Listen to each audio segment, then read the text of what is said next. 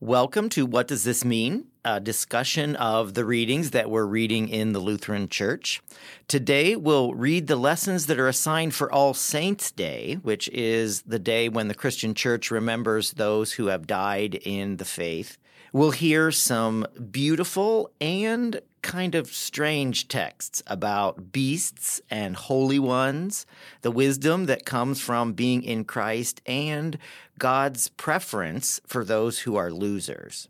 We're glad you joined us.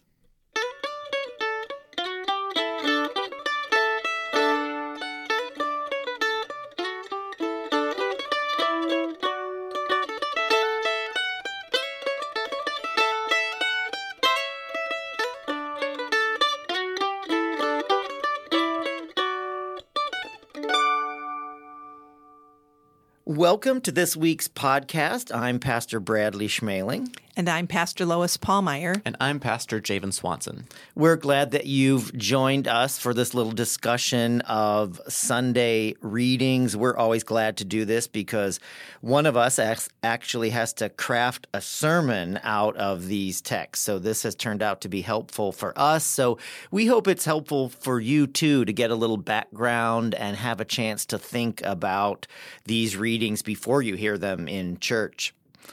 Our second season has been special because we're inviting guests to join us, which has been a lot of fun. And this week we welcome Katie LeClaire. Katie is our Director of Youth and Family Faith Formation at Gloria Dei Lutheran Church in St. Paul, Minnesota. She often says that she works with the teens, which is a much simpler title than the one we've given her. But welcome, Katie, and tell us a little bit about who you are. I am Katie. I live in South Minneapolis with my partner Kelly and our two rescue dogs, Romeo, Oreo, and Pastor Baxter. Baxter helps us lead the doggy play dates at Gloria Dei. I actually am kind of comfortable behind the microphone. I was on the radio all 4 years at the University of Wisconsin-Whitewater, WSUW 91.7 FM. So nice. Wow, we welcome miss a it. professional Yeah, today. it's pretty fun. Someone knows what they're doing. I had air check tapes in a bag that I saved for all those years, and I was so proud of them, and I lent them to somebody who lost them in a move, and I have no proof of it, but I was on the air, and I believe you. Well, Thank this you. is your chance to That's right, prove start your over. broadcasting skills all over again. Excellent. Tell us a little bit about the work you do at Gloria Dei. Well, I do serve with teens and their families, curriculum development. Confirmation is grades 7 through 10. I get to arrange all the retreats and mission trips and fun things like we have Moonlight Madness coming up on November 8th. It's an all-night lockout. And, wow, we have a lot of fun. It's probably the most interesting job in the church. Well, that's great. We're really glad you're here. Let's jump into the readings for the day. Our first one is Daniel chapter 7, and it's kind of in two parts, verses 1 through 3 and 15 through 18. Pastor Lois, would you read? Yes. In the first year of King Belshazzar of Babylon, Daniel had a dream and visions of his head as he lay in bed. Then he wrote down the dream. I, Daniel, saw in my vision by night the 4 winds of heaven stirring up the great sea, and 4 great beasts came up out of the sea, different from one another. As for me, Daniel, my spirit was troubled within me, and the visions of my head terrified me. I approached one of the attendants to ask him the truth concerning all of this. So he said that he would disclose to me the interpretation of the matter. As for these 4 great beasts, 4 kings shall arise out of the earth. But the holy ones of the Most High shall receive the kingdom and possess the kingdom forever, forever and ever. When I was a wee little girl, I was raised in the Christian fundamentalism, and I was raised in the Assemblies of God. So Daniel 7 was a hallmark passage. We studied this as it related to the end times. And so I came with some thoughts and questions about this. If the listener were to read the entire chapter, it is quite stark and it's very vivid imagery, and it really does stir the imagination. But I was wondering, in the tradition I grew up with calendars and charts and maps of people would try to decode what was on the news and current events, and they would say, well, the current military armor that's being made might look like some of these scenes depicted in the end times. I don't think Lutheranism embraces quite a literal interpretation, but I was wondering what people have come to believe that some of these visions and imagery represent as it relates to us today. I know that the Daniel passage is in this list of readings for all saints because it kind of fluctuates between all these kingdoms that emerge and crumble, come and go. Kingdoms rise and fall. But the saints inherit all the good stuff, and they emerge in the end as the victorious ones. In the Creed, we talk about that we believe Jesus will come again and there'll be resurrected bodies. So I just wonder what people think about eschatology, like the study of last things as it relates to... Oh, she's thrown in big words. Yeah. Is this that, or is this just past history? Well, we should say eschatology is kind of the thinking about the end times, like how everything is going to turn out, which in a way the Bible is all about how everything is going to turn out. I think one of the challenges is that we have taken some of the pieces of the Bible that are metaphorical, or in this case, apocalyptic, and made them literal prophecies and interpretations. But I do think the writer of Daniel is trying to interpret the present times, but his own. I think there's a lot of dystopian literature and movies, Hunger Games, Game of Thrones, Stranger Things, all these stories of evil, lurking, about to take over, and how dismal life will be, and how horrible the oppression is, and these few conquerors, these few fighters who hold on to the truth and hold on to goodness and work for the good in spite of it all. And I always think of Daniel and Revelation and other apocalyptic things as very much like the way we would read Game of Thrones or play or see any of those kinds of movies. This sense of watching on the big screen this power that seems so dark and so overwhelmingly bad, and yet this sense of the knowing in the end God is good. God is going to win. I'm glad you raised Game of Thrones because I watched it. Okay. Actually, I watched all 8 seasons in about 5 weeks. Oh, my goodness. It was a total disaster. I, like Daniel, was having dreams about the show. But you made me think about it in a different way. It's in some ways awful, and it's extraordinarily violent, and many of the characters in the show are just evil. Yes. But within the story are these narratives of goodness, or these characters who look weak and insignificant and don't have the trappings of power. They're in marginal places. They're on the edges of the story, but they, in fact, are the ones that shift the narrative and change the story through their acts of courage. Can I ask you, Katie? So you grew up in Christian fundamentalism and learned one kind of interpretation of passages like this. What do you do with this passage today yourself? Right. I was thinking of that because when we in confirmation have through the Bible year, and we have maybe 14 weeks to break apart the scriptures from Genesis to Revelation, there is an entire night that we spend on Revelation and reinterpreting some of, especially the minor prophets. with teenagers is so fun because they're already used to like the graphic novel format or major motion pictures, right? The imagery. And I like to say in a passage like this, especially if I'm working with a teenager and saying, you're going to have to read the whole book or at least the first couple chapters and find out who Daniel was in the background of his story. He was deported. He was living without his people. And if you can put yourself in his shoes, it helps you kind of enter the story in a different way. So all of these big, flashy images, I like to say, don't run from them and don't ignore them. Immerse yourself in the context of what the story is. And even if you don't know world history or the geography of where all these places were, enter the story as God usually choosing the misfit and the weakling and, like Pastor Bradley said, the loser, the obscure, because so many adolescents are feeling misfit or they don't fit in, or they might even be what you consider popular, but they don't know their place in the world, and say,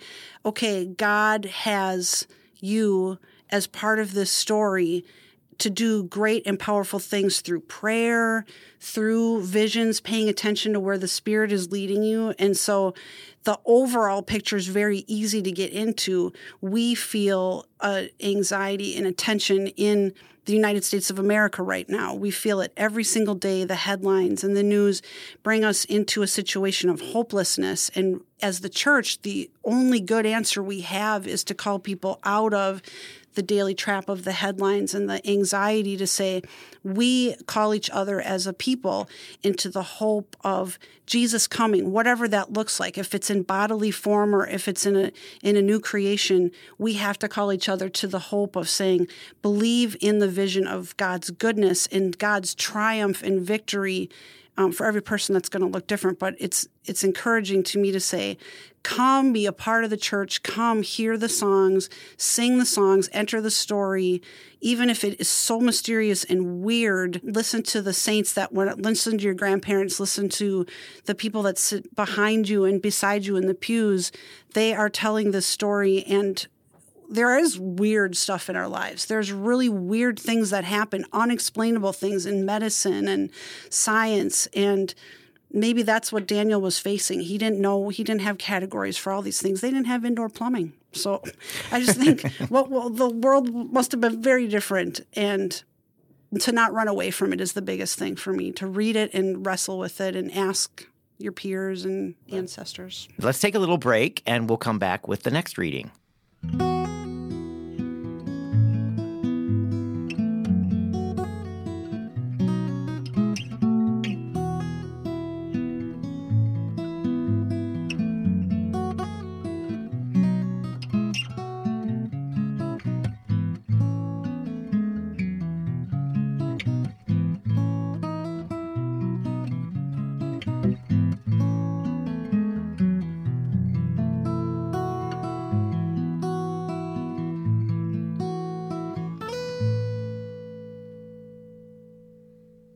Welcome back. Our second reading is from Paul's letter to the Ephesians, chapter 1, verses 11 through 23. In Christ, we have also obtained an inheritance, having been destined according to the purpose of Him who accomplishes all things according to His counsel and will, so that we, who were the first to set our hope on Christ, might live for the praise of His glory. In Him you also, when you had heard the word of truth, the gospel of your salvation, and had believed in Him, were marked with the seal of the promised Holy Spirit. This is the pledge of our inheritance toward redemption as God's own people, to the praise of His glory. I have heard of your faith in the Lord Jesus and your love toward all the saints. And for this reason, I do not cease to give thanks for you as I remember you in my prayers. I pray that the God of our Lord Jesus Christ, the Father of glory, may give you a spirit of wisdom and revelation as you come to know Him, so that with the eyes of your heart enlightened, you may know what is the hope to which He has called you, What are the riches of his glorious inheritance among the saints? And what is the immeasurable greatness of his power for us who believe, according to the work of his great power? God put this power to work in Christ when he raised from the dead and seated him at the right hand in the heavenly places, far above all rule and authority and power and dominion, and above every name that is named, not only in this age, but also in the age to come. And he has put all things under his feet, and has made him the head over all things for the church, which is his body, the fullness of him who fills all in all. In confirmation, one of the things we do, besides just decoding and deciphering the scriptures, is we talk about application. And I thought I would ask a more personal question for the three of you. And I'll give you a choice, because in confirmation we also say I'm not just going to have you answer one question. So this prayer, is there someone in your life that you found yourself over your years of ministry praying this prayer for? Or can you think of someone in your life who you're pretty sure prayed this prayer over you as you grew in your faith? And I would ask this, like if we were in a small group setting, and these are big Christian words, they're big thoughts and concepts, and if someone had problems deciphering it or kind of understanding, I might help people make sense of it by saying, oh, just take it in total. Who in the beat of your heart would you ever pray something for someone to know the power of God's riches and to know the inheritance of the saints? Does anybody have anybody that they think of that you've prayed for these words, or that you pretty sure prayed these words for you? I do have a person that was in the congregation I first served in Illinois, and she had just gone through awful things in her life, terrible dysfunction in her family when she grew up, and then a really rough marriage. And she was frightened all the time of everything. And I remember wanting her to just have the confidence that comes in God's love for her, that sense of saying, Christ has conquered. Death has no more dominion over you. That whole sense of this Ephesians passage is like the counter to the Daniel passage. To me, it's God is reigning. God will reign. God already reigns, and you've already been claimed. You've already been marked for God's love. And I prayed for her so much that she would have the peace that would come from knowing she was safe in God's love, no matter what. Mm-hmm. I think I've talked with countless people who really don't believe that they're part of God's world, that they're somehow outsiders, whether it's because something they did that they just cannot forgive themselves for or let go of, or just from a deep feeling that they're not a part and somehow so broken. And I have so many times prayed for people just to trust that you've been claimed, you're part of it. This is done. It's over. You're in. There is no more in and out. That I hate when we fall into those categories of insider and outsider, because I don't think that's part of how it all ends. In our last little segment, we talked about where does it all go, and I think it all goes with God gathering us. So for praying for people to trust that you're really not just loved, but lovable, that there is so much in you that is delightful and good and brings something to the world that nobody else can. I've been thinking a lot lately about the future of the church and thinking about what the church is going to be like in 30 years. And when I'm nearing retirement, and reading about the kind of precipitous decline of the mainline Protestant churches. And I think this is my prayer for the church, just that I really believe this stuff. I think all of us know what it's like to feel crushed and to need to find resurrection in the wake of that. And all of us have had some experience of finding resurrection actually after a moment of despair. And I think that is a pattern for us, a pattern for the world that we need to cling to every day. And I think that's kind of the heart of the Christian story. And I feel like that's sort of getting lost in this decline of the church. We're all sort of moving toward a self-help kind of world where we can get everything we need on our own, and we actually don't need... There's an app for that. Yeah, like we actually don't need this church thing to find what we need. And I just really disagree. And so this is my prayer for the church, just that the whole church would realize what is the immeasurable greatness of God's power for us who believe. And I feel really sad that so many of my own peers have sort of drifted away from whatever faith they were raised with. And my prayer is that people will find their way back to this story. Let's pause there and take a little break.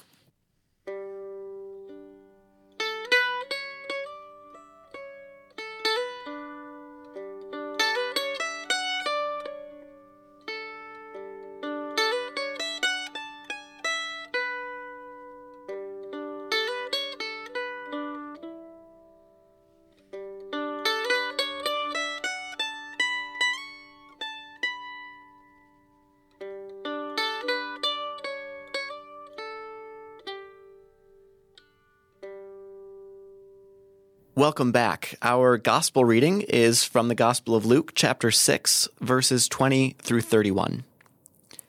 Then Jesus looked up at his disciples and said, "Blessed are you who are poor, for yours is the kingdom of God.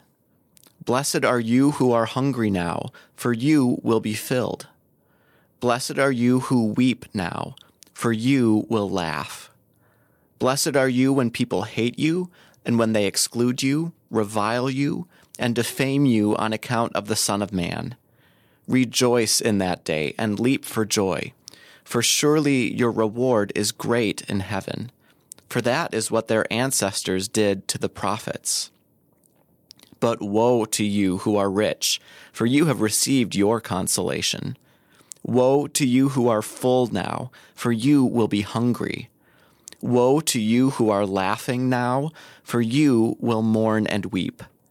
Woe to you when all speak well of you, for that is what their ancestors did to the false prophets.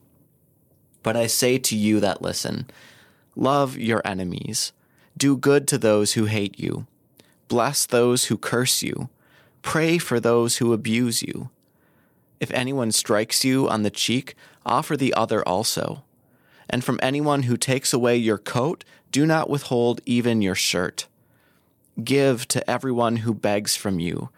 And if anyone takes away your goods, do not ask for them again. Do to others as you would have them do to you."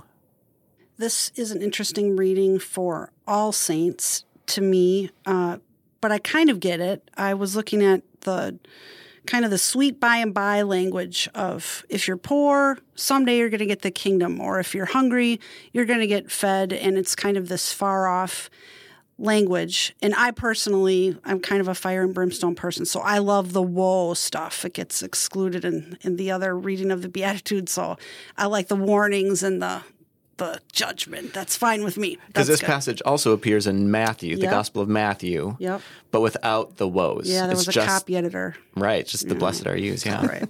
Matthew's nicer.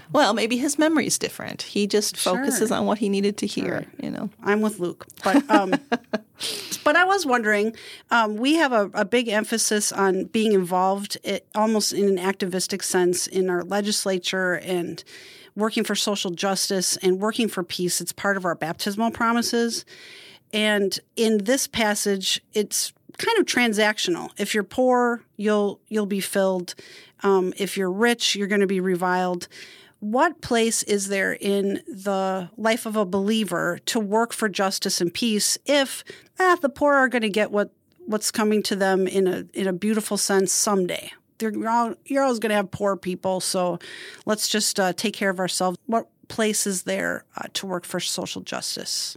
One of the things that the Beatitudes do is point us where God is focused, where God is paying attention, and who God is looking out for. And I don't hear the Beatitudes as saying, doesn't matter right now. You're going to get your reward in the future. So yeah, just, deal with your poverty or whatever. I see it as directing the attention of the people of God to those who are most often excluded. And I think the Beatitudes goes through the list of what we in the world and sometimes now those in politics say are the losers, the ones who don't have power, who can't be successful or accomplish anything. So I would say the Beatitudes are exactly the thing that call us to social action and put us to work in the world. We should say Beatitudes is just a fancy church word. It's the way you would translate the word blessed are you. So Beatitudes are those lists of blessings in Scripture. Yeah, and I think, Pastor Bradley, to your point, the last part of this passage after the blessings and woes, that whole "but I say to you that listen, love your enemies, do good to those who hate." It's sort of a long list of imperatives then. So it's like Luke has shown us where God is focused by giving us this list of the people who, in God's eyes, are blessed, and then turns to us and says, therefore, love your enemies, do good to those who hate you, bless those who curse you, do to others as you would have them do to you. It's this long list of there is action required. Once we know where God is focused, that has implications for all of us who claim to be following the way of God. I love that this is appointed on All Saints Sunday, which is the Sunday when we tend to remember those who were the great saints. Pillars. Those who followed well. And even when we remember those who've died, we remember the good stuff. But this passage kind of serves as a little counterpoint to say, it's not about who's the greatest, even in faith, that God is attending to the faithful who are doubting, who are struggling, who are weeping.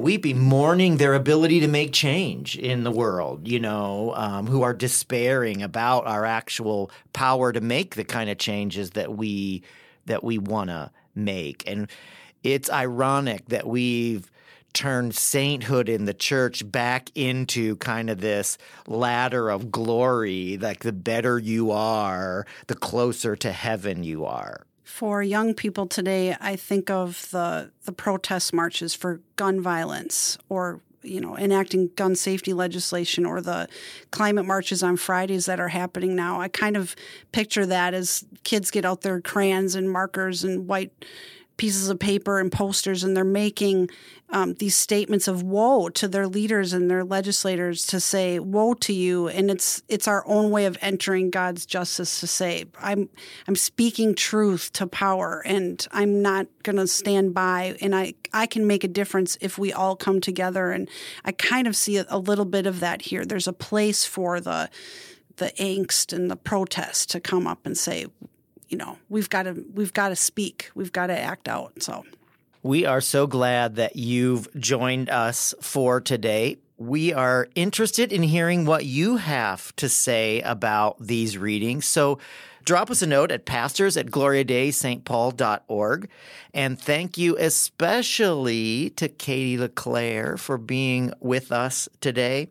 Thank you also to Paul Friesen Carper for providing the music for us, and to Marshall Saunders of Minnesota Podcasting for producing these podcasts and for always helping us to sound better than we really are. Join us for worship every Sunday at either 8:15 or 10:45 with Sunday School for All Ages at 9:30. Thank you so much for joining us. Know that God is with you, God loves you, and God will provide what you need for today. This has been What Does This Mean? A podcast created by Gloria Day Lutheran Church in St. Paul, Minnesota. You can find Gloria Day online at www.gloriadaystpaul.org. This podcast has been produced by Minnesota Podcasting. and they can be found online at www.mnpodcasting.com.